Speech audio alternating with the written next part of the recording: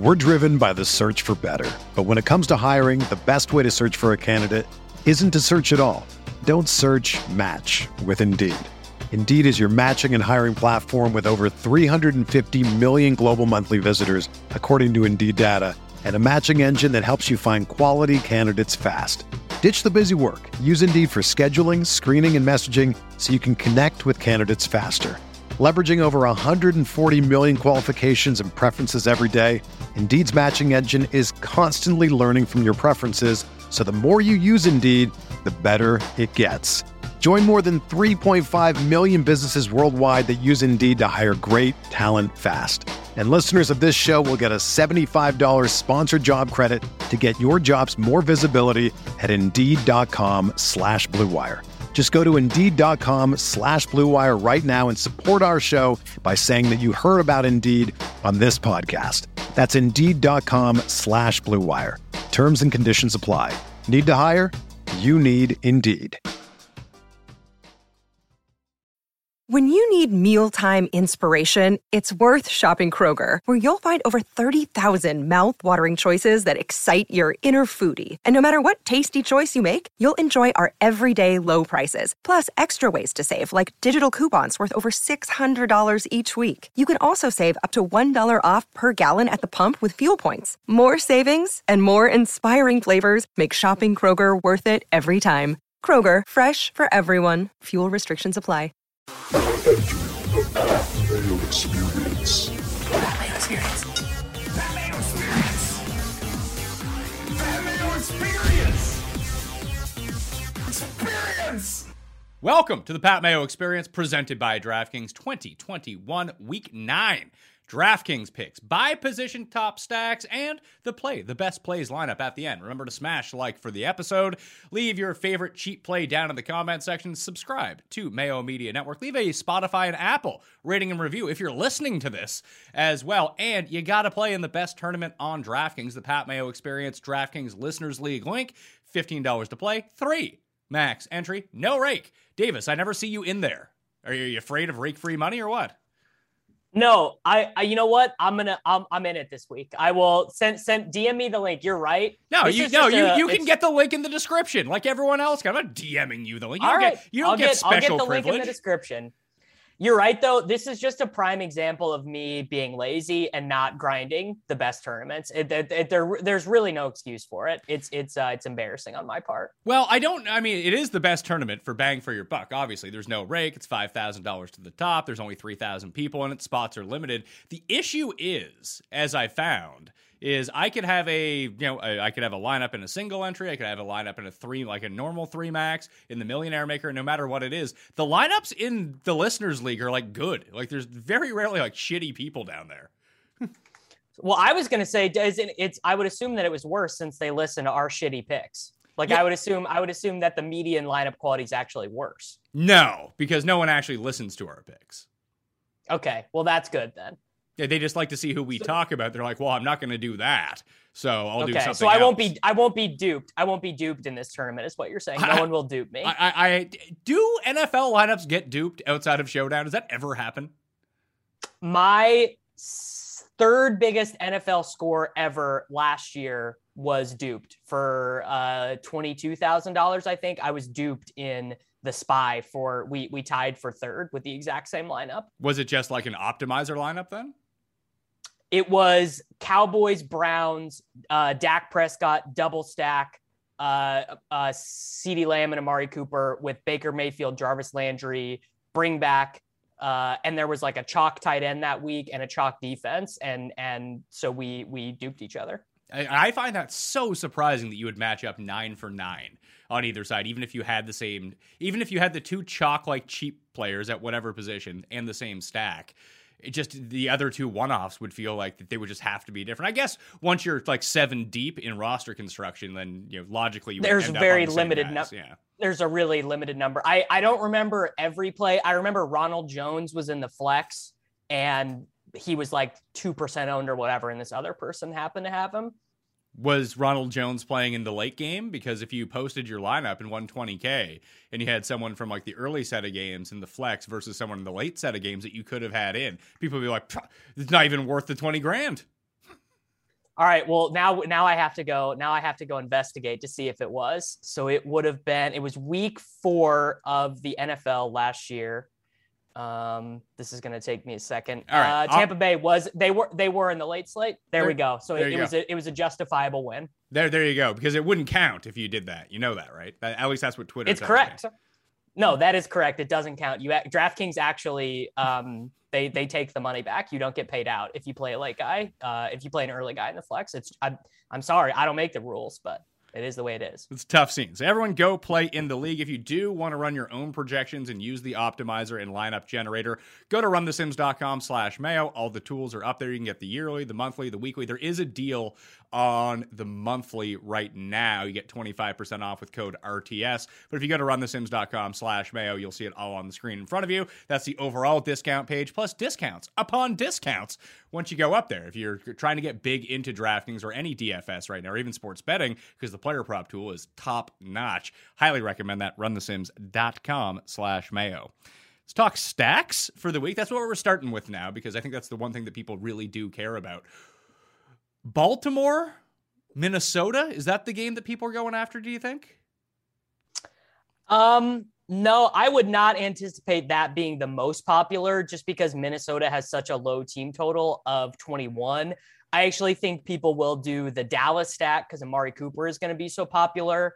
And then Alberto Kuibunum looks like this week's answer to Dan Arnold as the cheap tight end that everyone plays.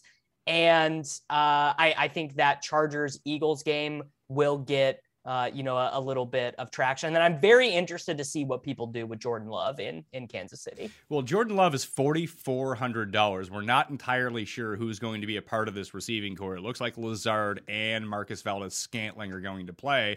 You give him Devontae Adams, I mean, all of a sudden, I actually think the play in the Green Bay game is just to use Aaron Jones. Yeah.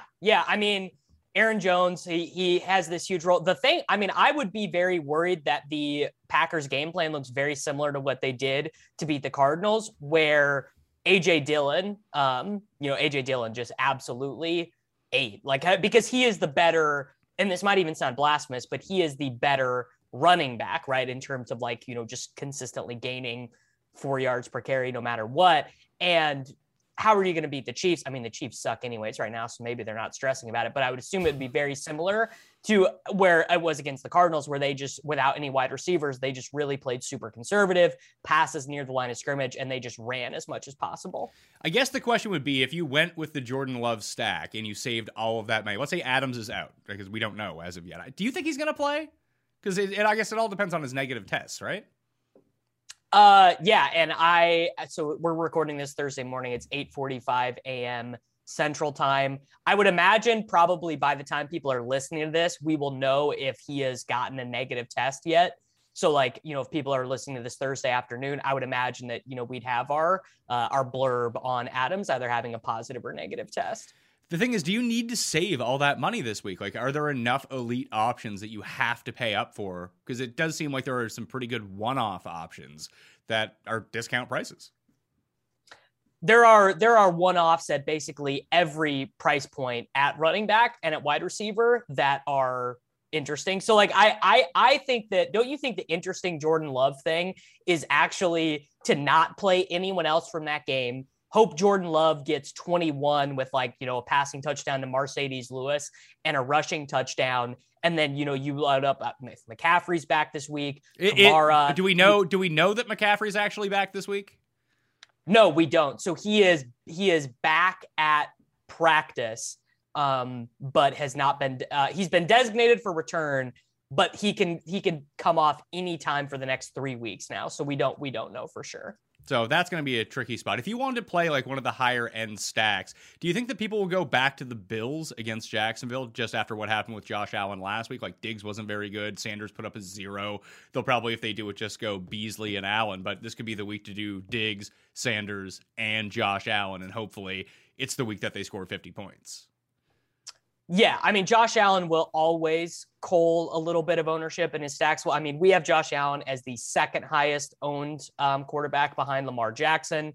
But in terms of his wide receivers, I actually think I mean, we say this every week, it feels like, but because of all this ownership is going to go to Tyreek, Diggs looks like another buy spot, but we have all of Diggs, Sanders, Beasley, and Knox as positive leverage plays. Where do you have Patrick Mahomes in terms of ownership right now? We have Patrick Mahomes. Let me close out of Buffalo here real quick. My guess is we don't have him as very chalky at all. We have Mahomes at 5.5% projected ownership. So the fourth most owned quarterback behind Allen, Lamar, and Jalen Hurts. So if you can kind of squeeze it together, it's going to be very expensive, and maybe it won't work unless you have like the perfect one-offs. But I mean, the most success that I've had on DraftKings, besides stacking Brady, so far this year, but like the past 2 years, is just constantly playing Mahomes, Hill, Kelsey, the running back, bring back, and just loading my team with like the chalky, like cheap plays at all the other positions. I think you can probably get away with that this week too if you wanted to play Aaron Jones. Like if you go Mahomes, Hill, Kelsey, Aaron Jones, you have around $4,000 left. I think that if you take the cheap defense, the cheap tight end, that you can still get another value running back into your lineup and then just hit that mid-tier of wide receiver and you could potentially be good to go.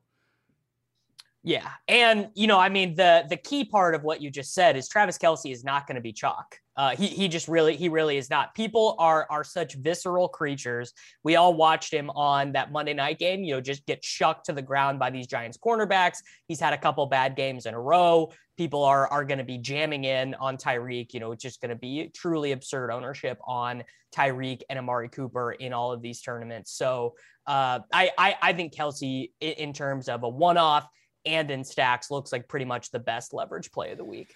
Could you do Chargers stack? I saw Herbert dealing with a right hand injury, which does not sound great. Mike Williams has been pretty underwhelming. That does seem like a game where, especially if there are two teams that love going for it on fourth down. Now, one team, the Chargers, is actually good at getting fourth downs. The Eagles, not so much. But you could create some pretty short fields and increase the scoring very quickly in that game. So I was thinking Charger side, that wouldn't be popular, or even try to do the Eagle side because everyone's just so furious with Jalen Hurts. And there's probably not going to be JJ Arcega-Whiteside. There's probably not going to be Reagor in this game. So you could do Hurts by himself. You could do Hurts with Goddard. You could do Hurts with Goddard and Quez Watkins or Devonta Smith. And then you have like Eckler on the comeback the other way around. Like I think there are some pretty interesting games. I do want to circle back to that Baltimore game though. I mean, the team total for Minnesota down at 21, I guess so. It's not like Baltimore's defense has impressed anyone so far this year. And you could use Lamar, which everyone seems to want to do. He is most definitely the highest ceiling of any quarterback on this slate. And his options with Sammy Watkins currently not playing or not practicing. Latavius Murray hasn't returned to practice as of yet. If you wanted to put him with Hollywood Brown or Mark Andrews or Rashad Bateman, you could do like a skinny stack that way and bring back Thielen or bring back Cook or bring back Jefferson, whoever it might be. I mean, I'm in on that because I have just really loved the idea that for the first time in his career, not only is Lamar Jackson stackable, but he is double stackable, that you can use Marquise Brown, who's 6,000 on DraftKings, and Mark Andrews at 5,500. And you feel that there's actually a rational chance of both of them getting there.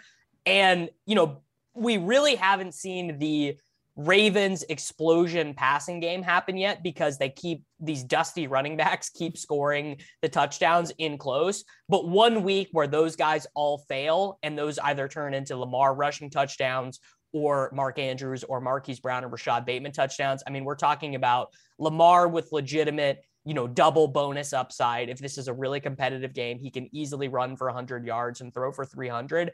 Hollywood Brown had 306 air yards against the Cincinnati Bengals. And Mark Andrews' target volume is just like stone cold right now. He had that 44-point explosion against the Colts, but his role is really strong. He's going to be, the primary red zone guy. And I actually think someone could reasonably argue that the Ravens single game upside right now in terms of like 99th percentile outcomes is actually higher than the Chiefs because they don't suck right now. Well, I would say that the Bills probably have the highest scoring potential of any team on this slate. If we were talking pure, if everything went to the 99th percentile, it's the Bills that do the most scoring. Yes, that presumes, some sort of competitive game from the Jaguars. Which, I don't think that you necessarily need that though. The Bills love running up the score. The Bills do love running up the score. I mean, Josh Allen ran for a touchdown with like 4 minutes left up. What was it? They were up 21-11 or something. Yeah, they were up 9. So yeah. So they I don't. The thing is, though, is that the pricing is a little tighter when you get on the Bills guys. For example, Hollywood Brown at 6,000 versus Emmanuel Sanders at what is he, 5,500? I mean, it's like not even close. Like Marquise Brown at the 99th percentile or even 90th percentile, he's like, 10 points better than Manny Sanders. I could actually check that in our projections real quick if I wanted to say something mathematical instead of just guessing. But I think now you are right that Josh Allen has that same insane range of outcomes. The same as Lamar, basically. Yeah, I think that's a game that you do want to have some exposure to in some way. Now, we don't know if James Robinson is playing. I don't necessarily know if you want to take Carlos Hyde, but he would be a starting running back who's going to catch all the... Like, they have no one else, so it's going to be Carlos Hyde. It might be the worst type of volume, but it'll be volume nonetheless. Agnew has really pushed your boy Shenault over to the side, hasn't he? Oh, he's done, dude. We're all aboard the Swagnew train for now, which is hilarious because apparently he learned how to play wide receiver from watching YouTube videos during COVID quarantine. Like he was just like a special teams, like punt returner. So I don't know, but the Jaguars are, I mean, they're disgusting. Like what a terrible team to have to talk about. So is there any stack value in some of these other games like Atlanta, New Orleans? And I guess we're presuming Taysom is playing quarterback. I mean, that's what it looks like right now, right?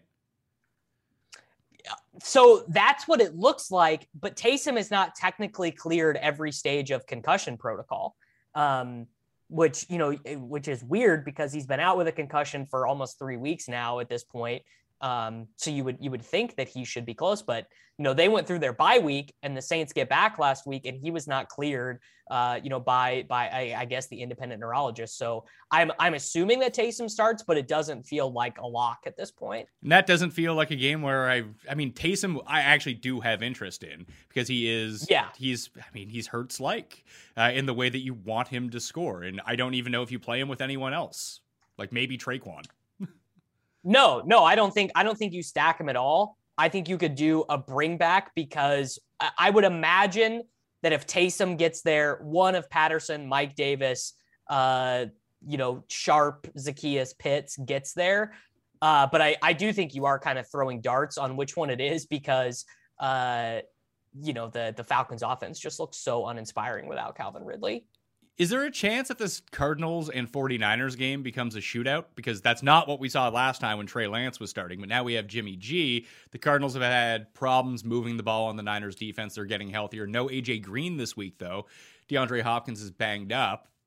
I don't really know what to make of that game. I do know I like Elijah Mitchell in that game against the Cardinals' bad run defense.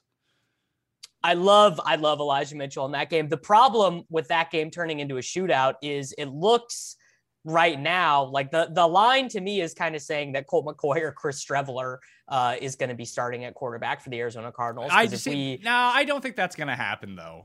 Even Cliff Kingsbury came out and said just like if Kyler doesn't practice, he's probably still going to play. I wouldn't worry about that.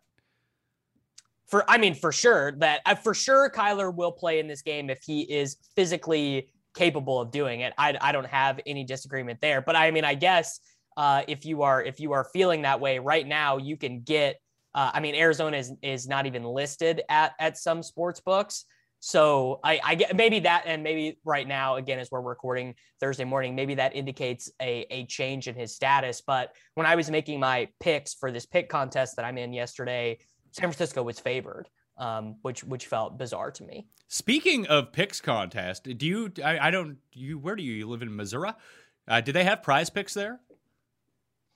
I think they don't. I think I would imagine that we are actually one of the last states to get all of that stuff. Like there are 29 states in the United States that have legalized mobile sports betting now. I would bet, I would set the over under at Missouri at like the 45th and a half state to have legalized mobile betting. Well, we have the props pool. So like it's a props pick 'em pool for all the viewers out there. If you just deposit at prizepicks.com, use code MMN. Although if you do Thursday night football and use code MMN NFL and you play a Thursday night football contest and Mike White throws for more than 1 yard in the game, you get another bonus $25. So you get the match deposit of up to $100. A deposit 100, get 200. Play a Thursday night entry, you get another $25 if Mike White throws for over. You don't even need to use Mike White, but as long as he does that, you get a bonus. And we have the season-long props contest, which we've been doing, where you have to play 5 over-under props on Prize Picks every single week between Thursday and Sunday players, no Monday night players, and you put in an entry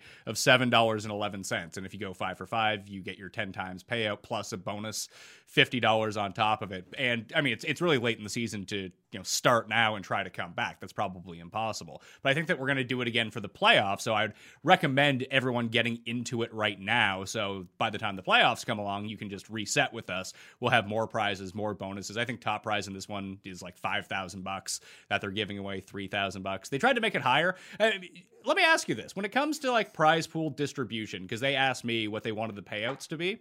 And I think that they were going to do I think the original one was like $10,000 for first, $500 for second, $250 for third. And I was like, I don't think that, if we're going to have like 500, 600, 700 people in this, that's not necessarily like winning 10 grand would be awesome, but I think it'd be just better allocated. And which we ended up doing was like 5, 3, 2, 1, 750, 500, like top 10 kind of pays that way.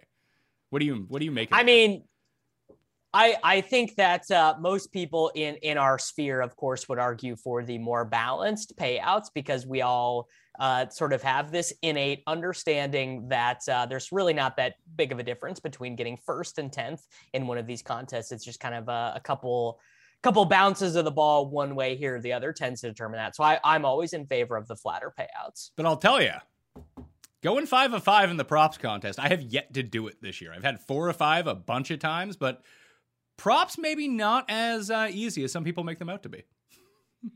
Well, yeah, I mean, if you log on to Twitter, you would assume that props you never get limited anywhere. No one ever limits you. So you don't have to deal with any of that. The line never moves. And that prop betting is just simply the easiest thing you could ever do. And that all it takes is signing up for a sports betting account and you just, tail your content provider of choice. They're very hard. I mean, they're not very hard. They're much more difficult than they were 3 years ago before all these people were paying attention and touting them and betting them. Yeah. And like even at Run the Sims, we have the player prop tool. I've been taking the 10 biggest like favorites per week, and I think it's averaging like 6.7 out of 10 like when you average them out. So that's been doing really well, but I mean, I don't know if that's a small sample size. I mean, it's 8 weeks. What does that really tell us? I'm glad that it's 6.7 out of 10 and not 2.1 out of 10. I suppose that's a positive, but that's always going to be inherently the thing with football though, is that everything is such small sample size and nothing's consistent enough. Like you have different quarterbacks, different linemen, like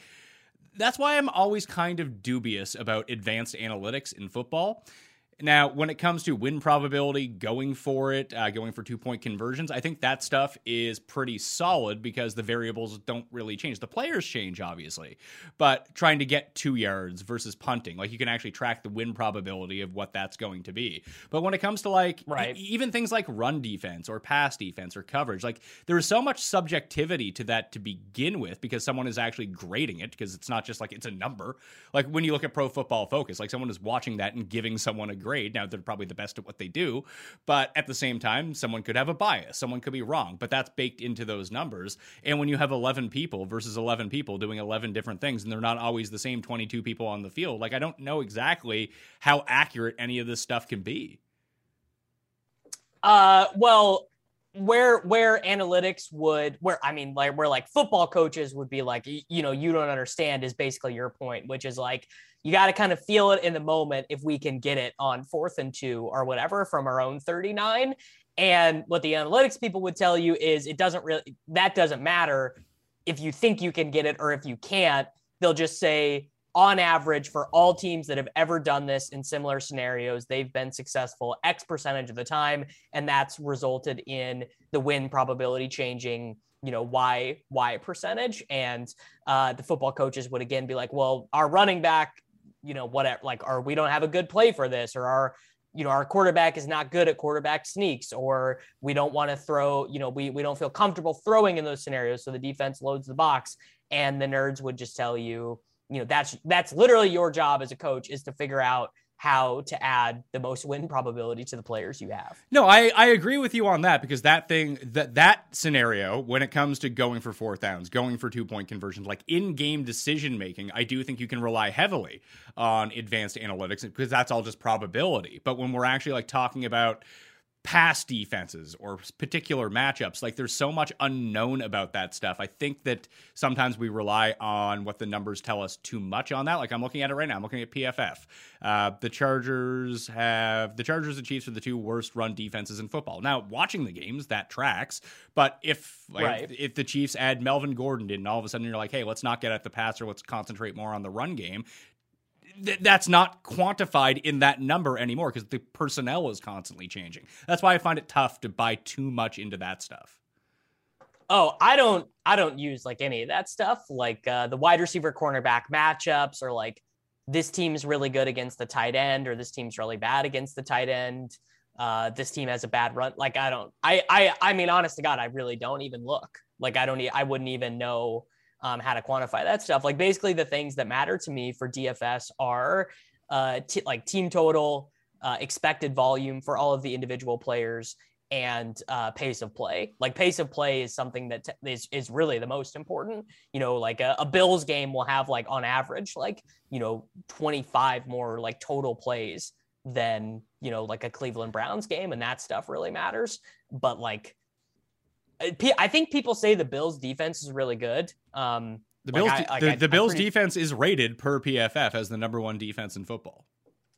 Right. But last week, Devontae Parker totally got there. And Jalen Waddle had 12 targets, and like he sucked or whatever, but he was on like the razor's edge of having like, like the same absurd game that he had in London as like a Bills bring back. So like, and people tend to have like those binary results, like someone's yelling at their phone right now, like, duh, you nerd. Of course, Jalen Waddle got these targets and didn't do anything. The Bills defense is good. And it's just like, I don't really care, because the volume is the stuff that ends up being more important and more predictive in the end. And I would counter and push back on that with one of the main reasons I didn't like the Miami offense, why I thought they would struggle last week, is they can't block. They have the worst offensive line in football. They suck. Just getting the ball to the receivers. I mean, Parker made some nice catches. It's not like he absolutely went off against the Bills. But Tua just didn't have time to throw. Like every time he took a 2-step drop back, like there was someone in his face. So just no matter how many times they threw, which was a bunch, just the quality of those targets was going to be really bad.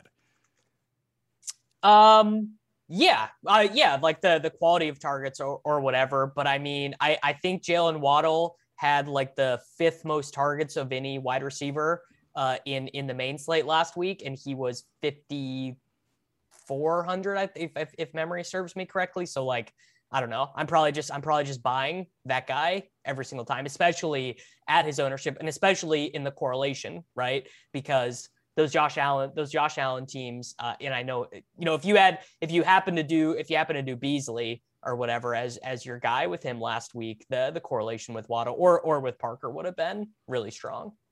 Yeah, but you wouldn't have won anything. Well, you would have had Jalen Waddle converted his targets. Yeah, you're right. You're right. If the guys you used were better, you would have won. Correct. Right. But that's what I'm saying is that we have no ability to control the efficiency for these players, but we do have a better idea of their expected volume. I mean, Tua threw 39 times or whatever. Like they're just throwing so much. So that was a spot I really liked last week. Well, this is all a roundabout way of me saying that, well, it's difficult to trust in some of these numbers. The one thing that I do trust in that leads to a lot of my decision making is the grading, whether it's from Football Outsiders or Pro Football Focus or whoever does these metrics, is pass rush versus bad pass blocking offensive line. I just find that, especially when scouting defenses, is going to be the number one. Which tends to be predictive week over week. Like that actually tends to be something that when you look back at the results of games and you map it out, that tends to be something that's predictive. Whereas like people do like the DVOA versus running backs or whatever. And that stuff tends to be not predictive at all for running back, like fantasy points. Well, let's go back to some of these stacks for a second. Would you want any part of the Houston-Miami game? Yeah, because the Dolphins have completely abandoned running the ball. So if we get 42 passing attempts for these really reasonable priced pass catchers against the Texans, I think that they just have a clear opportunity to smash, right? Because Tua, over their last 4 games or last 3 games since he came off of the short-term IR, 47 passing attempts, 40 passing attempts, 39 passing attempts. He's added at least 3 fantasy points with his legs in every single game, has rushed for 1 touchdown, had the smash against Atlanta, or really a smash against Jacksonville as well. And you know exactly who to stack with him. There are 3 guys you can stack with him, and there is exactly 1 bring back on the Houston Texans roster too. So it's just a very easy play to make. Yeah, Jordan Akins. But I forgot that you love shitty Texans pass catchers. It's like, that's like, who was the guy? It was when Hopkins. No, it was the Duke of Ellington. There it was. Yeah, Ellington. Who was good, by the way. He did get there a couple times, I remember. But you just love these 3K Houston Texans shitters. Well, what's Nico Collins this week? He's starting to do stuff. Oh, Nico, $3,600. All in. No, so I would only use Cooks. Oh, Nico did go 4 targets, 4 receptions, 55 yards last week. But what do you make of the Vegas Giants game? It just feels very bizarre, right? So one team is literally dealing with replacing a guy who killed someone. So I feel like that just, kind of puts the building in turmoil a little bit. And the Giants have a different starting wide receiver group every week because someone gets hurt and then someone else comes in and then someone gets hurt. I guess they're going to have it's Slayton, Kadarius Toney, and John Ross as their guys. I don't know. I have no interest in anyone in that game. Maybe Kadarius Toney if he's going to start, because he should have the slot wide receiver job to himself now with Sterling Shepard injured, but And I guess Waller too, right? Waller should see a bump in targets with no Ruggs. Yeah, well, it depends on who you think takes over that Ruggs role as sort of the deep threat on this team. Logic would probably say it's Edwards. Zay Jones. It could be Zay Jones, exactly. He's $3,000. Just looking at the receivers in this game, Derek Carr is gonna chuck. I don't know how healthy Jacobs is at the moment. If you kind of try to compartmentalize taking that stuff out of it, and if they're just the Raiders on paper, how are they going to play? I think the bring back of Toney makes a ton of sense as long as his finger is healed. He's $5,200. Golladay might play in this game. I don't know. But you have Renfrow, Waller, and Derek Carr with Kadarius Toney. Then you can use anyone else you want on this slate. You could pay up for a one-off. You could play Kelsey Waller double flex if you wanted to. You could pay up for 2 big wide receivers or 2 big running backs. It's one of the cheaper stacks. I think you can only use one guy from the bring back on the Giants. I don't think they score enough points, but they have enough if you can pick the right guy that they could be very fantasy viable. Toney could have 14 targets in this game if he's right. Yeah, I mean, I would probably play Toney. I would feel comfortable playing Toney as a one-off, and maybe I'll be wrong. Right? We got some bad defenses here. We have Daniel Jones has got a little bit of rushing upside. Derek Carr but we don't, because the Vegas's defense is actually pretty good. I mean, to be honest with you, I have no way to evaluate if that's true or not. I just assume they're not very good. I mean, they've been pretty good so far this year. Maybe it's smoke and mirrors, but just going back and looking through their games, they're they're actually pretty good at limiting the other teams because their pass rush is awesome. So they have, you're right. They have been very good. League ranked defense. They are 4th in the NFL in opposing quarterbacks net adjusted yards per attempt. So I'm wrong. They've been very good. So there you go. I mean, I wasn't really that interested in this game either. Another big thing is that the Giants have this terrible offensive volume when games are close, because that's the offense that Jason Garrett runs, and they don't trust Daniel Jones, which I guess they shouldn't trust Daniel Jones. I just hate the New York Giants. They just disgust me. They're my least favorite team in the NFL. So if we're just going pure team stacks, it looks like the Bills, the Ravens, the Cowboys. and maybe bring one back from the other side? Like, who's the Denver guy to bring back? You said Al O, but could it be Melvin Gordon? Like, there's one spot to get to Dallas if the game dictates it. It is on the ground. I mean, I would assume Jeudy ends up being the best. I mean, he came back, showed no setbacks from the high ankle sprain. He had 7 targets in the first half against the Giants in week 1 before he got banged up. You know, there certainly is a skill buying opportunity in Jerry Jeudy if you think of him as a very skilled player. If I had to place a wager who has the most targets on the Denver Broncos from week 9 to the end of the season, I would say Jeudy. But the problem with Okuigbunam, I mean, he is very cheap, but the problem is he is gonna reach Dan Arnold levels of ownership from last week, which is in general not great, probably.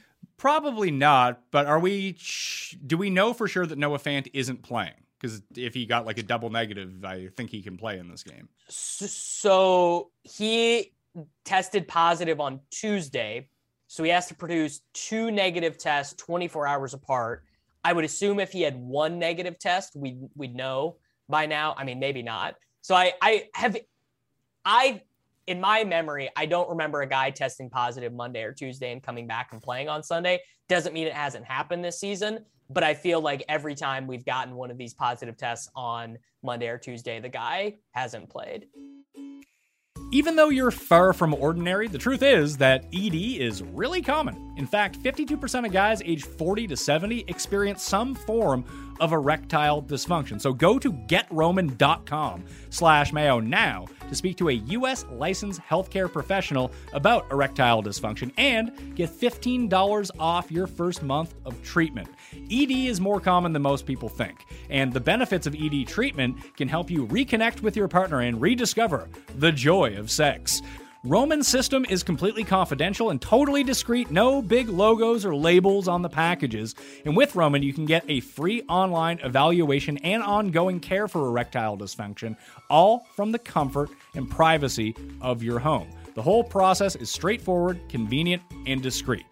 Getting started is simple. Just go to GetRoman.com/Mayo and complete an online visit. Take care of your ED without leaving your home. Complete an online visit today to connect with a U.S. licensed healthcare professional and just take care of it. So, go to GetRoman.com/Mayo today, and if you're prescribed, get $15 off your first month of ED treatment. Make sure you're ready to have the confidence and control this fall. Roman ready. GetRoman.com/Mayo. Are you getting old like me, or do you just feel like in the mornings, if you've had even like 2 glasses of wine or 3 beer, that you're not doing good anymore? Or if you go and work out, you're incredibly sore. Have you tried to play like flag football anytime recently, and then the next day, like your hips don't work to the point where walking is difficult? It's not just because you're a terrible athlete now and in horrible shape. It's also because you have no hydration. So Elevate Hydration from Beam is what you need to help yourself recover, because when you're not hydrated, you know the feeling. Sometimes you get headaches, you have body fatigue, you just don't feel your best, and you should be feeling your best. And Elevate gives your body the electrolytes it's craving thanks to a supercharged stack of electrolytes like coconut water, pink Himalayan sea salt, sourced entirely from nature. Plus, it tastes amazing, and that is pretty awesome as well. Elevate comes in 3 flavors for your specific needs, but here's really the big deal. You can get them for free right now. Yeah, you want stuff for free? It's super easy. Our listeners can get a free Elevate sample pack by going to beamorganics.com/Mayo. That's BEAM organics.com/Mayo to get your free sample pack. Stay hydrated, get your free stuff, and use that promo code Mayo to tell them we sent you, all right? And if you're hungover, or if you're just old and out of shape and you need hydration, beamorganics.com/Mayo is where you want to be.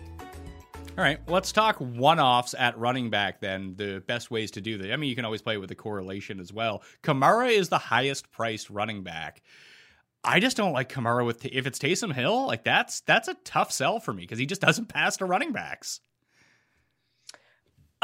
Yeah, but didn't, if I remember correctly, wasn't the 6 touchdown Kamara game with Taysom at quarterback? I believe I'm pretty sure that's true. I believe it was, but I think in the other games that were surrounding that, Kamara wasn't all that great. At least that's my memory of the situation. I can tell you here real quick. So it was the game against Atlanta was the first one he started. Kamara went 13 for 45, scored a touchdown, 1 target, 0 receptions, 11 for 54 in that Kendall Hinton game. He only played 48% of the snaps because they were winning by so much. The next Atlanta game, 15 for 88 on the ground, 1 touchdown, 3 targets, 2 receptions. And then the Minnesota game, 22 carries, 155 yards, 6 touchdowns, 5 targets, 3 receptions. That was actually a Drew Brees game, by the way. It was okay. There we go. I was wrong.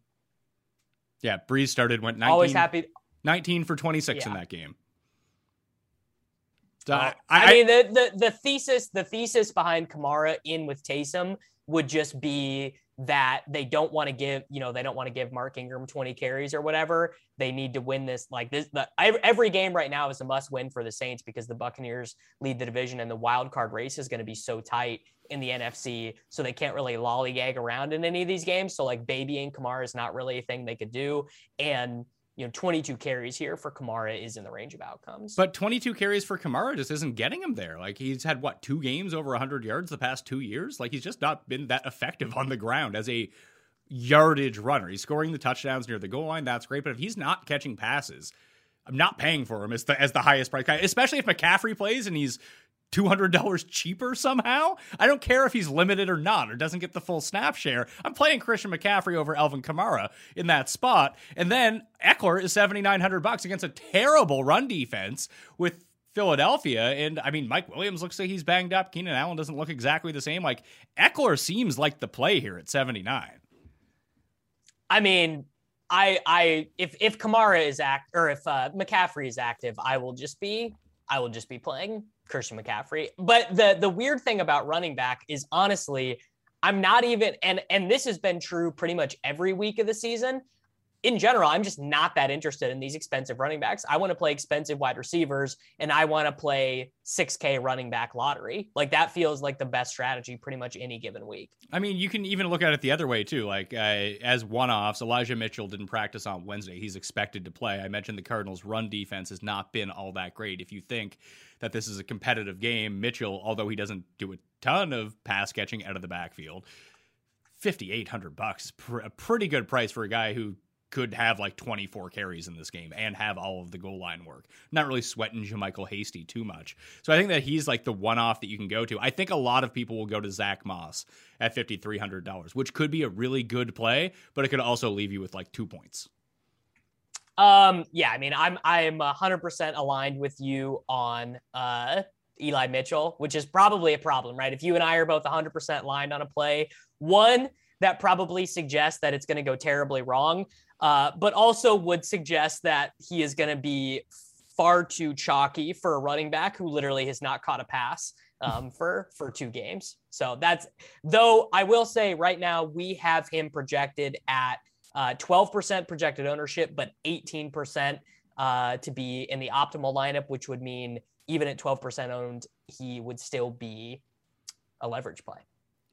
I think that 12 seems about right in terms of ownership in large field GPPs, only because if you go down, Zach Moss is $5,300. You can make a pretty compelling case for Boston Scott against this terrible Chargers run defense at $5,200, and hopefully Jordan Howard doesn't steal his touchdowns and all of a sudden he's a great play.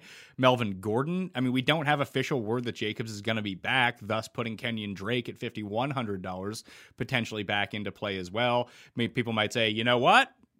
Melvin Gordon sucks. I'll play Javonte at $4,800. Latavius Murray might sit again. And then you have Devonta Freeman sitting there at $4,900. I think there's enough cheap plays that you're not going to see super high ownership in, out of all the 6K guys, who is the one that everyone's going to? I'm looking at these 6K guys and being not really for me.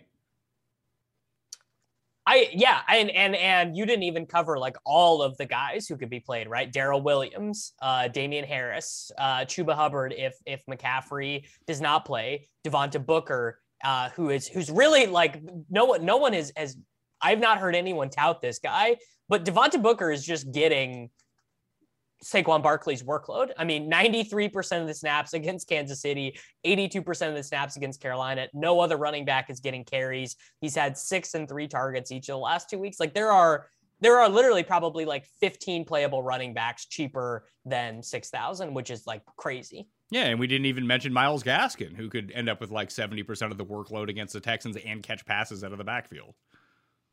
Yeah, I mean, we have Gaskin as a big value play. We didn't mention Chubb, who I would not play, but the hand in the dirt people love to play Nick Chubb. I want to see what his Edmonds. I won the biggest bet I've made on a prop so far this year was Nick Chubb last week, actually, and it hit within like 40 seconds of the game starting. His over-under receiving yards was 5.5. And he only had the one catch, but he only had one. Yeah, but it was for 9 yards, so it hit. But like that just seems so low for a guy that's going to play like 75% of the time. Yeah, I've made similar. I actually even remember when it was a Browns Jaguars Thursday night game, and it was Nick Chubb receiving yards 8 yards, and he got it on like the first drive for like 8.5. And it was his only reception all game. Though that's actually a good one to keep your eye out for when it gets posted. I'm guessing it probably opens at 7.5 this week, and then it becomes, you would think that if Nick Chubb has a reception, it's probably not going to be for 1 yard. It's going to be for like 7 or 8 yards. So once you get into the 7.5, 8.5, then it becomes a bit more problematic in order to try to hit that cover. But I just don't understand why they don't throw to him more. Because it's the same case that people always made with Derrick Henry all these years, where it's like, oh, he can't catch. And then they started throwing it to him. It's like, oh, he can catch, and he's actually pretty good at it.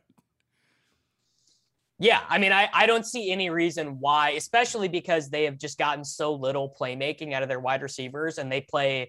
I saw this tweet this week that they play 21% of their snaps out of 13 personnel. Like, I do not understand why they would not be throwing to Chubb more, even if Hunt is the receiving specialist. Wow, you need to get Harrison Bryant some of those pass blocking reps, maybe some red zone targets, and just screw everyone over, because that's the fun way to play football if you're the Cleveland Browns. We didn't talk at all about the Browns Bengals game. I think when I do the best bet show on Friday, that the under in that game feels right to me, unless the running backs go absolutely mental. But that just seems like such a slow pace, slogging game, at least to me. Yeah, maybe probably T is the only like one off that I would play from that game. I think Chase is always the one off that you want to play, because everyone, at least that I've been seeing right now, is like, oh man, T. Higgins buy low.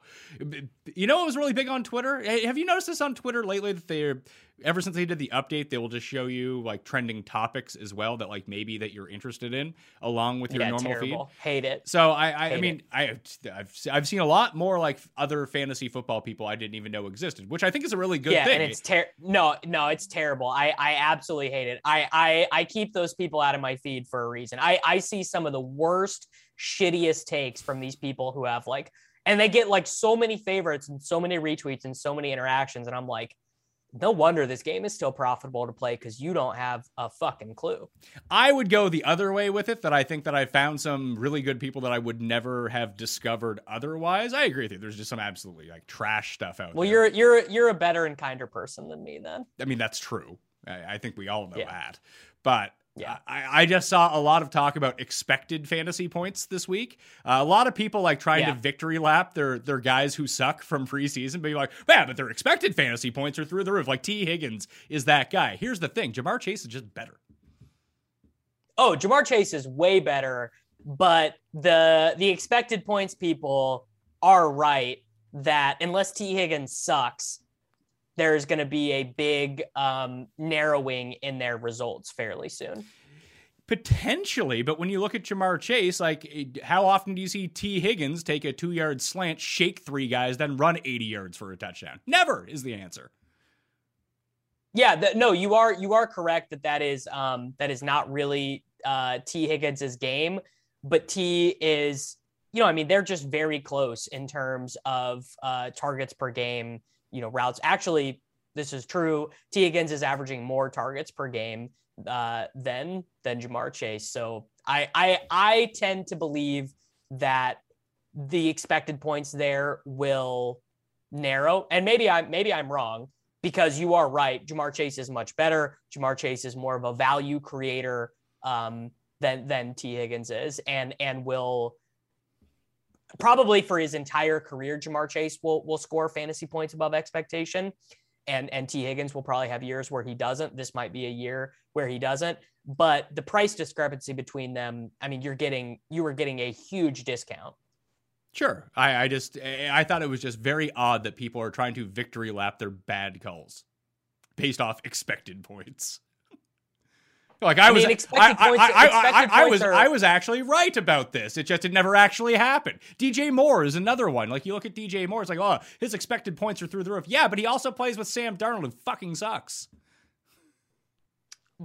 I mean, for every Sam Darnold though, there is a Brandon Cooks though situation. Like, I mean, I feel pretty good about that. Well, I'm very happy to own DJ Moore on all my fantasy teams. I don't love that caused me to not have a ton of Cooper Kupp. So like as a binary result, it's fine. But as the optionality meant that I don't have nearly as much Cooper Kupp as I would like. If we go to receivers, you said you wanted to pay up this week, be it in a stack or as a one-off. Who are the receivers that you'd be paying up for? Is it Debo?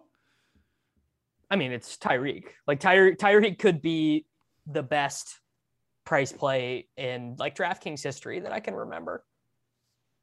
I do have his ceiling being 3 points higher than any other receiver on this slate. Is 7,900? Like, I just do not. Is 7,900 the cheapest? I guess the last time he was 8,000, he had 50 against Philadelphia. But this is just one of those prices that I look at DraftKings and I'm like, what are we doing here? Like this, like I don't love when really, really good plays like this are like, cause everyone's going to know to play Tyreek Hill. And it just makes the slate not that fun because like a 33% owned Tyreek Hill is like just going to get there and you're going to need him to win. Then play Tyreek Hill. Seems pretty easy. I am going to play Tyreek Hill. I probably will play him on all my teams. Maybe not. I don't know. I haven't gotten there yet, but it makes the slate a little bit less fun because that's one less piece that people have to solve. Like it's just total paint by numbers. Like just click Tyreek Hill in. Well, if that's the case, then that means that everyone else in the receivers from 7,000 to 8,200 up to Devontae Adams is probably not going to be very highly owned. Oh, Adams, Debo, Diggs, Chase, Justin Jefferson, CeeDee Lamb, Mike Williams. I would be Adams maybe, but I would be legitimately shocked if any of Debo, Diggs, Chase, Jefferson, or Lamb or Mike Williams came in above like 6%. And I think the play is Debo if you're not going to play Hill or try to play them both together. Because Debo, if we're talking upside, he's sort of like Jamar Chase in that way too, where he can kind of score from anywhere on the field now. Yeah, I mean the thing, if I would put on my nerd hat here, I would say that someone of Debo's target depth and catch rate has never sustained that for as long as Debo has. You know, he's seeing an average depth of target. I can look it up here real quick. His average depth of target is like 18.5 yards down the field. He is top 10 in the NFL in it's reception distance and catch rate. So basically either one of two things are going to happen. Either he's going to start catching his passes closer to the line of scrimmage, or he's going to stop catching so many passes. Yeah, but he does catch a lot of passes close to the line of scrimmage. He really only runs two types of routes: bubble screens and goes. Right, and basically, if he stops hitting on one go per game, then his statistical profile changes a lot. I'm not trying to FUD Debo Samuel. It's just like his usage profile is not as rock solid as Diggs and Chase particularly. Yeah, but Diggs has just straight up not been good this year. He really hasn't. I mean, it's every week Diggs is like the buy low. He's got 100-yard game. He's got 3 touchdowns on the year. He's like Stephon Diggs is now like we have DeAndre Hopkins at home, and it's Stephon Diggs. Any 6K guys you would go to? Would you go to DJ Moore? Would you go to Brendan Cooks, or is it Marquise Brown at 6,000 is the guy? I will very likely be playing DJ Moore as a one-off on several teams. Marquise Brown is definitely the best of this range. you got to be pretty worried about what his ownership will be, especially because Lamar projects as the highest owned quarterback. We have Marquise Brown for actually not that bad. We have him for 6% right now. So at 6%, I'm not stressed about that at all. So it'd be DJ Moore and Marquise Brown for me here. In the current iteration of the projections at runthesims.com, Hollywood Brown is the 4th highest points per dollar receiver on the board right now. The highest being $5,100. Your boy Odell doesn't seem like he's going to be playing no more. Jarvis Landry, $5,100. I mean, if he can score a touchdown, we're golden.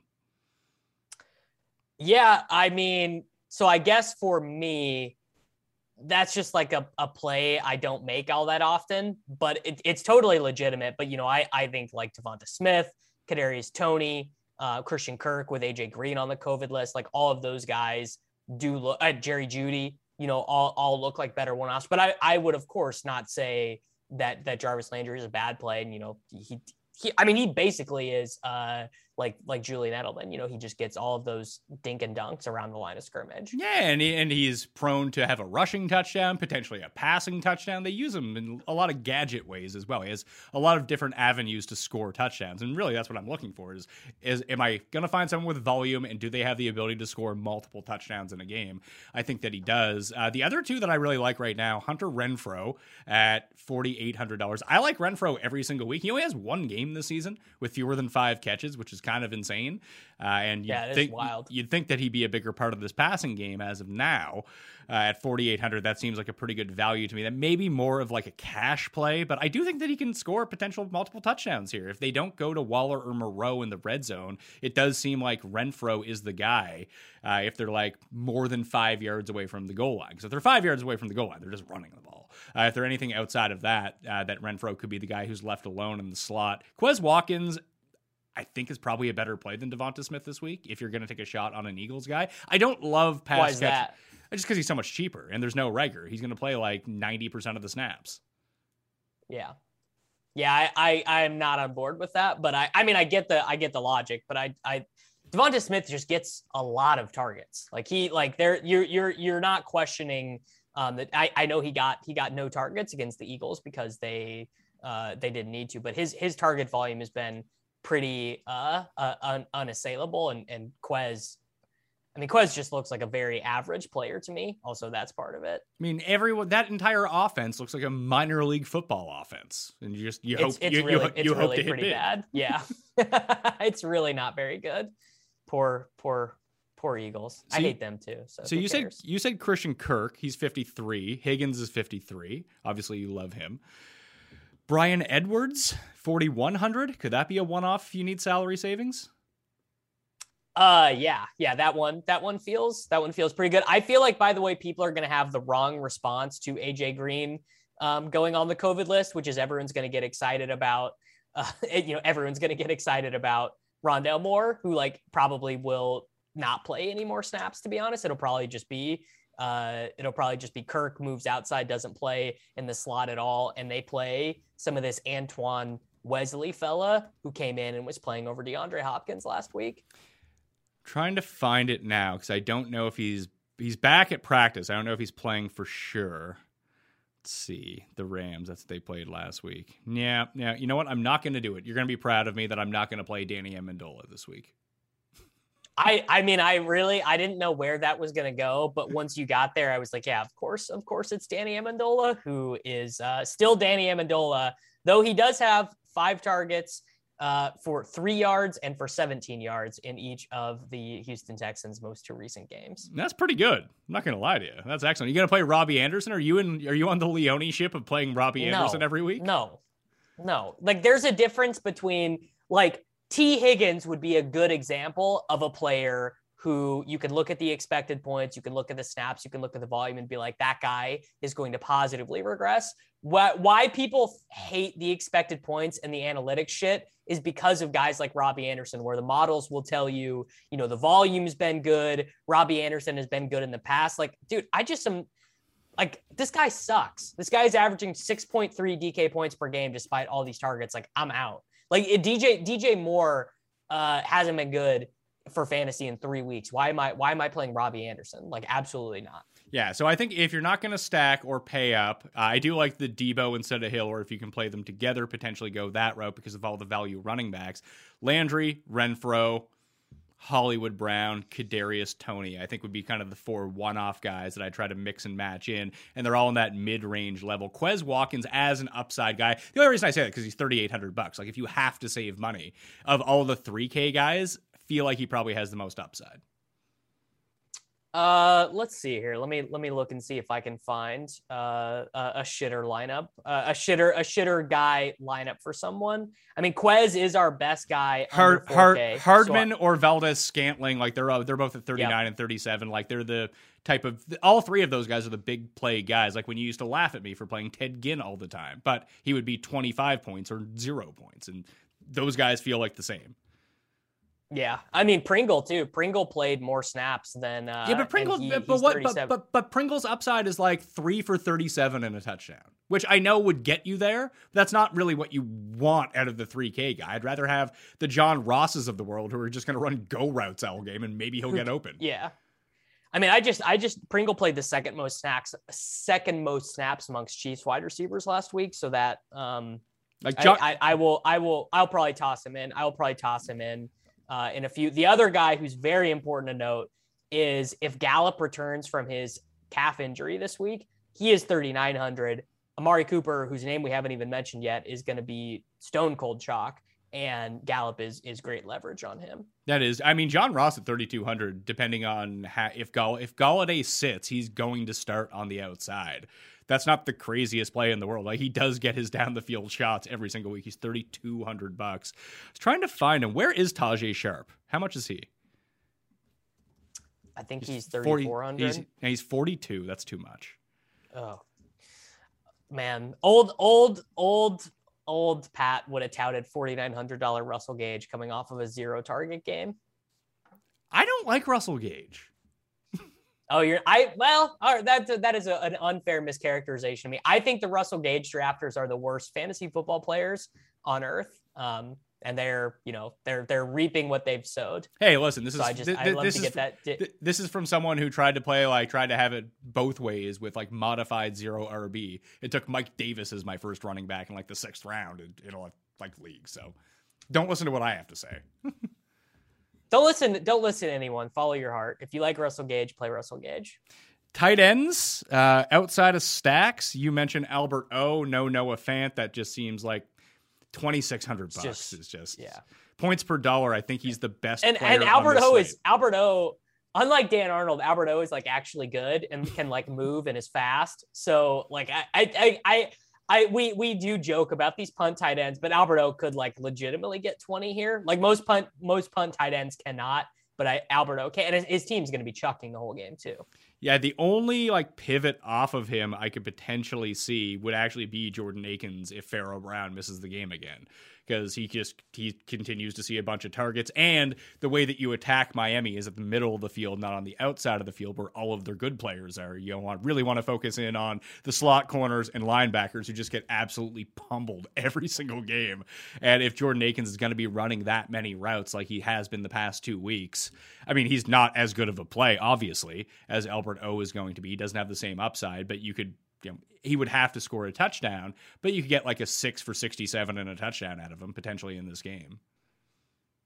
Yeah, I think one of the Green Bay tight ends, maybe, for really doing this, Mercedes Lewis, Josiah DeGuara. Yeah, but Mercedes Lewis just never gets any targets. Like his legit upside is like 2 catches for 9 yards and 2 touchdowns. And a touchdown. Yeah. That's it. Like he can't do any, if he doesn't score a touchdown, he's legit getting you no points. Correct. Yeah, that is. And even if even if he gets a touchdown, he's not really helping you all that much.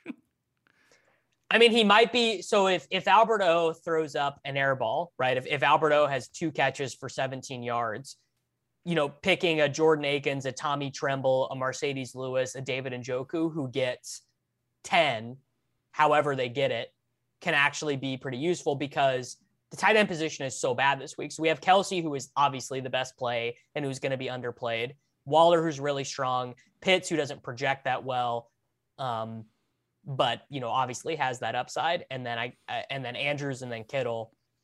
Kittle maybe is interesting if he comes off the IR actually at 5,200. Yeah, no, Kittle would be super interesting. I just don't think that he's going to come off the IR because his ownership would be like 0, and he's a cheap price, and he probably won't.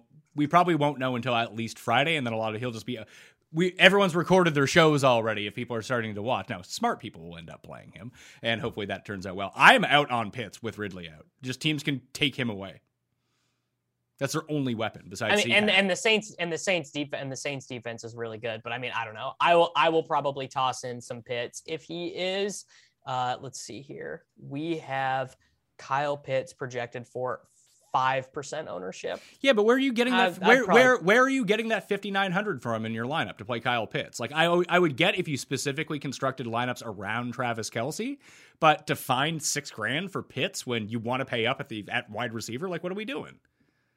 All right, let's just make a fake little team here. Let's go Dak.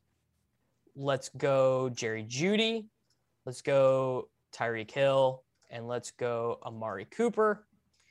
We'll put in. We said Pitts. We got Pitts at tight ends. We both like Elijah Mitchell, right? Yeah. Let's go Elijah Mitchell, and we'll go Myles Gaskin here, and we'll put in the Browns defense. Is that fine? Browns defense punt? Sure, yeah. Go with the Browns. Sure. I have better punts, but sure. Sure. I mean, it doesn't matter for this exercise. And then our flex is just and it's not great, but it's one of these, shitty wide receivers we talked about, Agnew, someone like that. So I guess what you would want to do ideally for this team actually is you would play Gallup perhaps with Dak or something. But yeah, your point is well taken, which is that it's hard to play Kyle Pitts in a reasonable way. Especially because you have Albert O there as the logical bringback, especially in that stack you're talking about. So you get rid of, just keep that lineup open, get rid of Jeudy, get rid of Pitts, put Albert O in at tight end. What are we dealing with now? And how much better is that team? Well, then you're probably wanting to play CeeDee Lamb for the ownership discrepancy. Maybe, or you can play Austin Eckler or McCaffrey or whoever. Yeah, and then you can play Chuba Hubbard, Damian Harris, Marquise Brown at flex or whatever. Yeah, I just feel like that lineup is better. That lineup is better if Okuibunum gets 10. That lineup is, obviously a lot worse if Kyle Pitts is 3% owned and gets 27. I mean, 27's a big ask. I'm looking at the ceiling projection for Kyle Pitts right now. It's 25 points. I mean, Kyle Pitts got 26 against Miami and 30 against the Jets. Yeah. Like, he can clearly do it. Yeah. You know who he's not playing this week? Someone in the AFC East. That's true. Man, how lucky is Buffalo that they are just in this shit division? Well, it's really tough to figure out how good Buffalo actually is because I think that they're really good, but going into the it's tough because Josh Allen is still, I think, the favorite right now at DraftKings Sportsbook to win MVP. But we're going to get to the playoffs and people aren't going to be sold on the Bills despite all their numbers checking out. Like they might be the 1 or 2 seed going into it. It's like, oh, they played this soft schedule. And people could be right that they're not legit. And it's going to be hard to know. But there could be some value on the Bills that people are underrating them because of the competition that they've had to play. It's like, are we underrating Dallas because they play against the shit teams of the NFC East? No, not really. Dallas is the best team in the NFL, and I don't think that's a very popular opinion. I don't think that Dallas is the best team in the NFL, but that's me. See, you're underrating them. I would think that I actually think right now, as currently constructed, with injuries being what they are, that the Rams are probably the best. The Rams or the Bucks are probably the best 2 teams. Yeah. The Rams are very good. I don't know. Doesn't it feel like we're all waiting for the rug to be pulled with the Rams in some degree? It's like no one wants to believe that the Rams are actually this good, which I guess is kind of reflective of my opinion. Well, I think that there are 2 things that people are waiting for. I think one is that they're just going to have this like slip up and lose to a really terrible team. And that Kansas City is just going to go undefeated for the rest of the year. People are just waiting for that to happen. Yeah, I don't know if that's going to happen, man. I am stressed about the Chiefs. They really suck right now. I mean, that Giants game, I know they won, but that's probably the most depressed I've ever been watching the Chiefs. I can see that. So that was a more depressing game than the Titans game because like at least the Titans were playing well. You're like, well, shit. I mean, sometimes the team just beats you, but the Giants were like doing everything wrong and still could have won that game. If we look at other tight ends, like Goddard at 45, I actually think is a pretty good play. If Waller doesn't go, Moreau is obviously the best play on the slate at $3,000, I think. Oh, totally. And makes double tight end lineups a real thing. But yeah, if Waller does not go with Derek Carrier on the IR still, I mean, Foster Moreau played every snap for the Las Vegas Raiders before their bye week. He would be an incredible play. Defenses. I'll make this easy for you. Use the Raiders or use the Texans. Done. I have no issue with this analysis. I also think the Chiefs defense at 2% ownership in these tournaments or whatever, because Jordan Love apparently was so bad in practice for the Packers last year that he was behind Tim Boyle. So I think there's a real chance that Jordan Love comes out and just sucks it up. Now, of course, we run the risk of the Packers just trying to run the ball 40 times. But if the Chiefs offense looks anything like the Chiefs offense of yore, they could be down, in a 21-0 hole real quick. Yeah, I don't like them. I don't like the Chiefs defense this week because of those two things. One, they can't get to the passer whatsoever.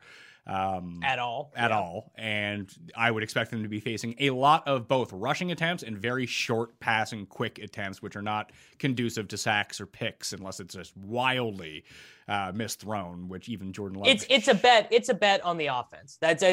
You're basically, if you're playing the Chiefs defense, you're saying the offense is able to get up by so much that Jordan Love has to go out and make mistakes. I would say the Texans are the better play because fewer people are going to play. They're going to play. Fewer people are going to play the Texans than play the Chiefs.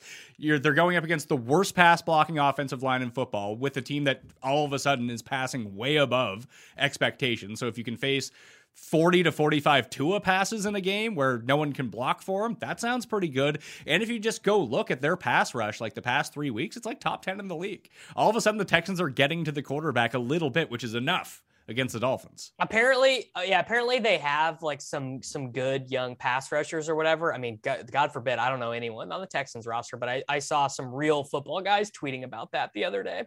And then if you take the biggest discrepancy between pass rush and offensive line this week, the Raiders have the number 1 pass rush in football. The Giants have the 3rd worst pass blocking offensive line. So just do that.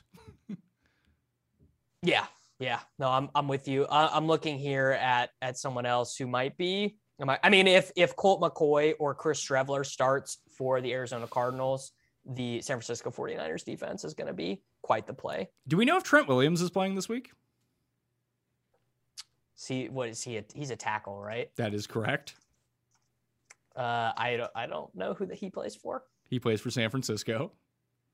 According to. He did not practice yesterday. So the one thing that the Cardinals are a very bad run defense, but they harass the passer. And the 49ers offensive line has been brutal without Trent Williams on it as being one of the best offensive linemen and left tackles in football, that maybe you could get away with the Cardinals defense. Although I think that they're expensive, aren't they? Let's see, where are they at?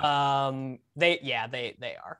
Yeah. They are 3,400. The other one I would potentially think about as good leverage, I don't think it's a great play, but the Ravens defense at $3,000. Minnesota can't block for the life of them. They can score points, but I'm not too worried about that if all of a sudden Baltimore's defense can get a score, then Lamar being the highest owned quarterback on the slate, you can take some leverage off of him just by using the Ravens defense at $3,000. I much prefer the Raiders for $100 less, but I can understand why people would want to do that. I mean, hell, if you have the money, pay for the Saints at $3,700. Like that's gonna be just right in 10 points into your defense spot for the Saints defense. But if they don't score a touchdown, it's probably not gonna be more than that. Yeah, I mean, I'm surprised you haven't tried to talk people into the Patriots defense against Sam Darnold. They were too expensive for me. It's just too pricey. It's $4,100. Like I think it makes a lot of sense, obviously, but I'm just not paying that. I'd rather pay for the Bills defense at $4,000 if I was going to pay up. Like, just give me guys against shitty Trevor Lawrence. The Bills defense is good, right? That's what we just said. Yeah, like if we're just looking at pure pass rush, you could potentially get away with I super locked that game in. That's a game that I have the most money on this week is the Chargers. I could have bet them -1 for I bet them -1, -110. I don't understand how they're now 1.5 point favorites in Philadelphia. Like, that line makes no sense to me. Maybe it's because I consider the Chargers to be a good team and the Eagles to be a bad team, and maybe I'm just completely. I did the same thing, but here's the thing. Don't you feel like every time that you're like, oh, this line is way off, don't you feel like you just get owned by something you didn't expect? Potentially, and maybe it's just that I've overrated how good that the Chargers are. But the Eagles are the Broncos the Eagles are the Broncos of the NFC. They are going to lose to any team that is good, and they're going to beat any team that's bad. That is a real thing. Both things you just said are true, where the Eagles are going to smoke bad teams and lose to good teams, but also, the media, the big mainstream media fell in love with the Chargers after like 4 weeks, which they always do. One of the most predictable storylines in the NFL is that the Chargers will start out well, then start to suck and get hurt. That's just what once I heard people debating, would you rather have Justin Herbert or Patrick Mahomes for the next 10 years? I was like, well, let's we all know what's coming for the Chargers after that. Well, if you tuned into Wednesday's show, you would hear a case being made that Mike White is actually better than Justin Herbert. Well, I mean, shout out. I have like the Jets stuff that comes from him is so delusional that I'm like either worried about his mental health or have to think that he's in on the bit at this point, because for someone to seriously believe the things about the Jets that he believes would make him so divorced from reality that I would question everything else in his life. Like it's so weird. I watch the games with him now every single Sunday, and it is just he's so irrationally happy when they do something well and just so down when things don't go exactly in the most perfect way possible that it's not a bit. Like he rides the emotional roller coaster of the Jets. It's really bizarre. It is very bizarre. I don't understand it, because when my teams are bad, when the teams that I like are bad, I cordon myself off emotionally so they can't hurt me anymore. So I don't understand living and dying with like the third worst team in the NFL. So here's the case that I'll make for the Chargers and potentially even the Chargers offense in this game. Like I said, I love Eckler. That's probably the spot that I'm going to use on this team. But look at the schedule they played. Like Cowboys, Chiefs, Raiders, Browns, Ravens, Patriots. We all consider those to be pretty good teams, don't we? Yeah. Yeah, I'm with this take with you on the Chargers. So you might be. I mean, their pass rush, the Eagles' pass rush is good. Their pass defense, their run defense, very bad, at least per the numbers. So maybe you can use some Eckler and just get sort of like fake McCaffrey upside from that. Like the Cardinals' defense would be the only other defense outside of. I would probably rank them Raiders in terms of value. Raiders, Texans, Ravens, and where are the Cards are 3,400. That's a lot of money. I'd probably just find money for the Saints at that point or the Bills. And I'm not going to do that, so it doesn't matter. Cowboys? Cowboys D? I mean, Teddy has been turning the ball over and been eating some sacks. I just never pay up for defenses. Like I think that 1 week where DK mispriced the Cardinals, I did, but pretty much every week I'm just playing one of the $2,500 or less defenses. The only time that I pay up for defense is when the Patriots play a rookie quarterback. That's it. And it usually works out really well. Yeah. I mean, that's like Bill Belichick's whole thing, right? Is he just destroys these rookie quarterbacks. Yeah, like in week 2, people didn't play the Patriots defense. I know they were expensive against Zoomer Zach, and it was like, what are we doing here? Like this is going to be a horrible Zoomer game. Zach. I feel like you would like Zoomer Zach. Yeah. I mean, he's out from eating Tide Pods right now. But no, he's such a loser, dude. You think I'd like a Mormon kid who looks like he's 16? I mean, why you can? I didn't realize you had such a hate on for Mormon people, Davis. No, he's just everything about Zach Wilson seems weird.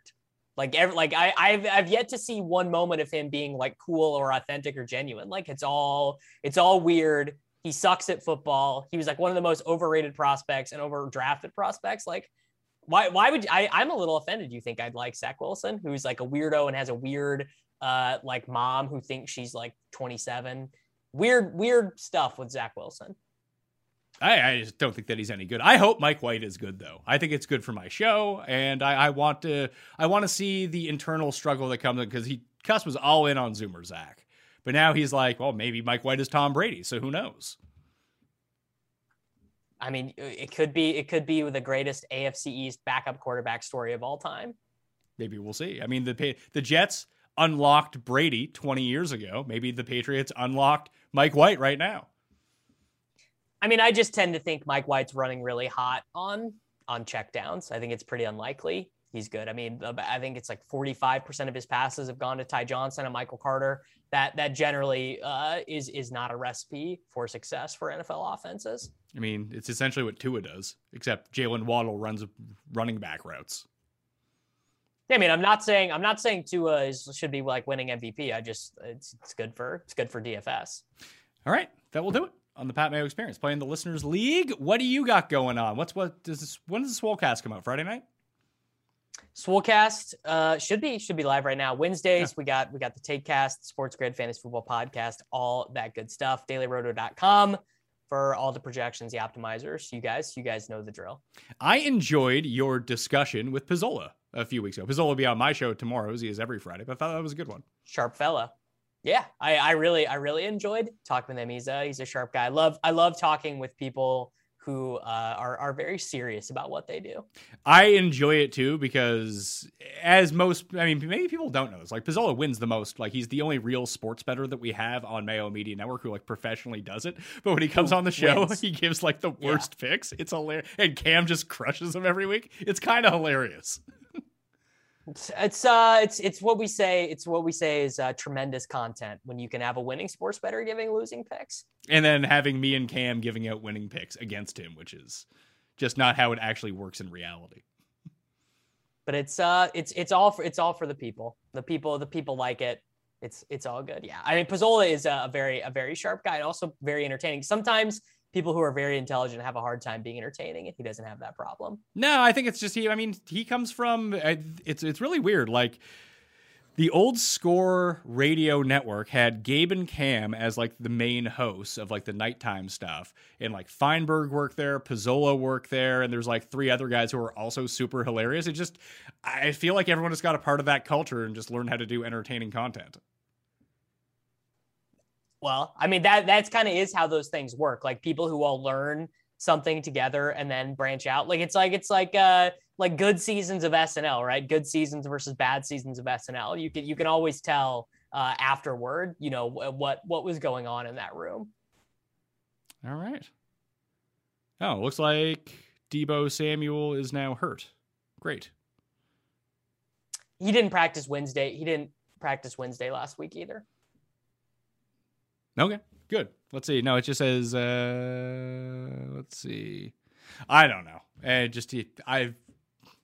I sometimes worry about calf injuries. As long as he's active, I'm good with playing him. I just keep an eye on him. That's all I'll say. Always keep an eye out for the leg injuries. Yeah, playing the Listeners League this week. I'm in. When it's posted, I'm in. I will be in the Listeners League this week. It's already posted. You just go to Wednesday's show and find the link if you really want to. All right, there we go. I'm literally going to go do it right now. Sub to the newsletter as well. That's down in the description. RunTheSims.com/Mayo. Sub to the network. Follow Davis on Twitter @DavisMattic. You can follow me @ThePME. I do the free Millionaire Maker ticket giveaway every single Wednesday at noon Eastern time. If you want to try to get 1 of 50 tickets into the Millionaire Maker, I'll have Kashi as a retweet. So you should probably go do that. If you're looking for some free tickets, why not, right? Anyway, I'm Pat Mayo. Thank you all for watching. I'll see you next time. Pat Mayo Experience. We did notice the moment we stopped recording, we forgot to do the shitter guy lineup. We got to build a lineup. Well, we're taking a shit on Sunday morning Sunday afternoon at like 12:45 Eastern time. There's a few spots left in the Millie Maker right now, Davis. We need to build a lineup to get in. Who are we taking? So shitter guy always starts with his quarterback, right? Correct. And it's Lamar Jackson. Yeah. You are correct. Lamar Jackson is the guy. Does that mean, I guess people will know about Albert O this week, right?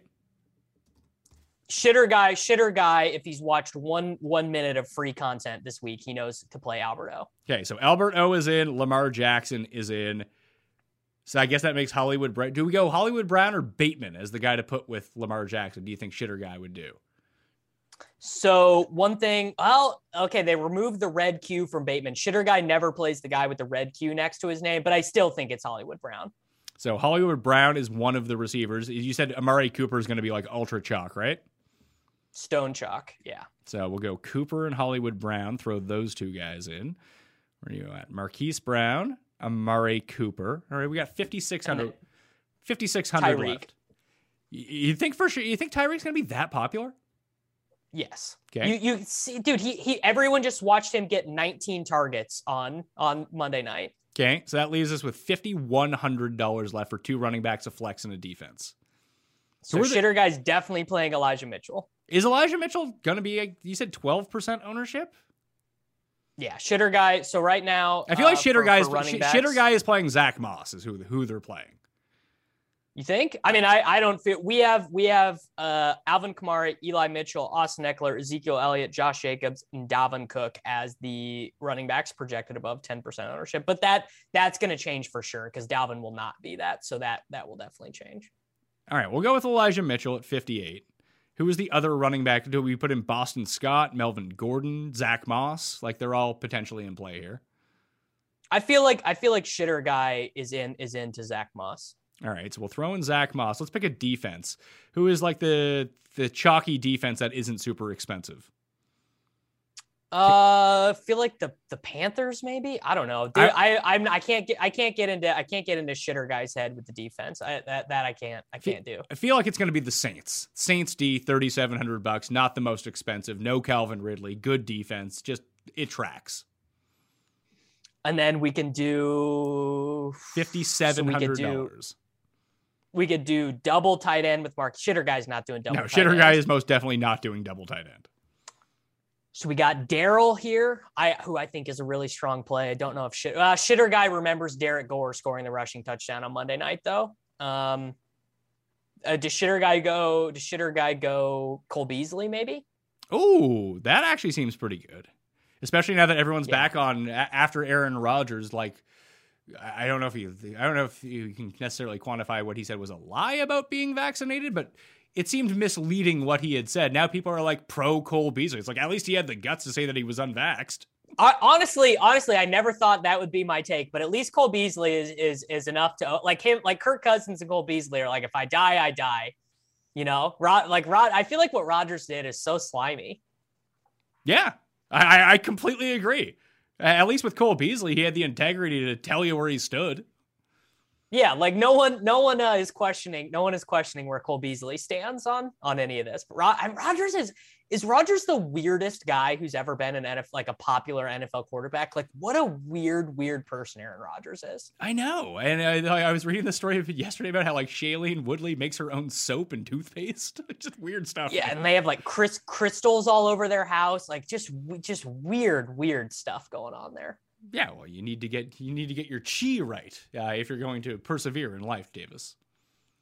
I guess right. Like that sounds like another MLM scam. That like the same people that I see pushing crystals and essential oils on my Facebook feed are all people who are like caught up in pyramid schemes. Yes, which is what essential oils are. But I mean, if you're at the top of a pyramid scheme, like Aaron Rodgers probably would be, then it's probably a pretty good payday. You get paid in Bitcoin. Yeah, Rodgers getting in, which is so. It's he does the Bitcoin giveaway, and then he comes out as the essential oils guy. The Bitcoin community really has been bumming me out like the last 6 months. Really? That's such a opposite zag for you. Yeah, they're really just bumming me out. Like the big like real Bitcoin people, they hate NFTs. They're like. They're like, oh, you're getting scammed. It's not work. Like, it's I don't know. Like the Bitcoin was like amazing and everyone was so productive and helpful and stuff in like 2015. And now I just feel like everyone's toxic and angry. And it's a very tough scene for the Bitcoin people. They do not like feeling irrelevant in the crypto space for sure. Well, it seems like everything that people said about Bitcoin in order to drag it down, this is a scam, this is fool's gold, everything is just what Bitcoin people say about NFTs now. Yes, which I find incredibly hypocritical. And what it's become is now people are negatively attacking other things, whether it be, the US dollar, whether it be Ethereum, whether it be NFTs. Like it's all negative energy about other things instead of, the positive things that exist about Bitcoin and about what Bitcoin can do, which is it's just a huge bummer because it's not the energy I would prefer to occupy myself with. Experience! Spring is in the air at Littleton Coin Company, and we want to help you brighten your collection. Visit us at littletoncoin.com all month long to enjoy 15% off your purchase. With a wide selection of coins, paper money, supplies, and more, Littleton Coin Company has something for every collector's taste. Use promo code SPRING at littletoncoin.com for 15% off your purchase all month long. Restrictions apply. Littleton Coin Company. Serving collectors since 1945.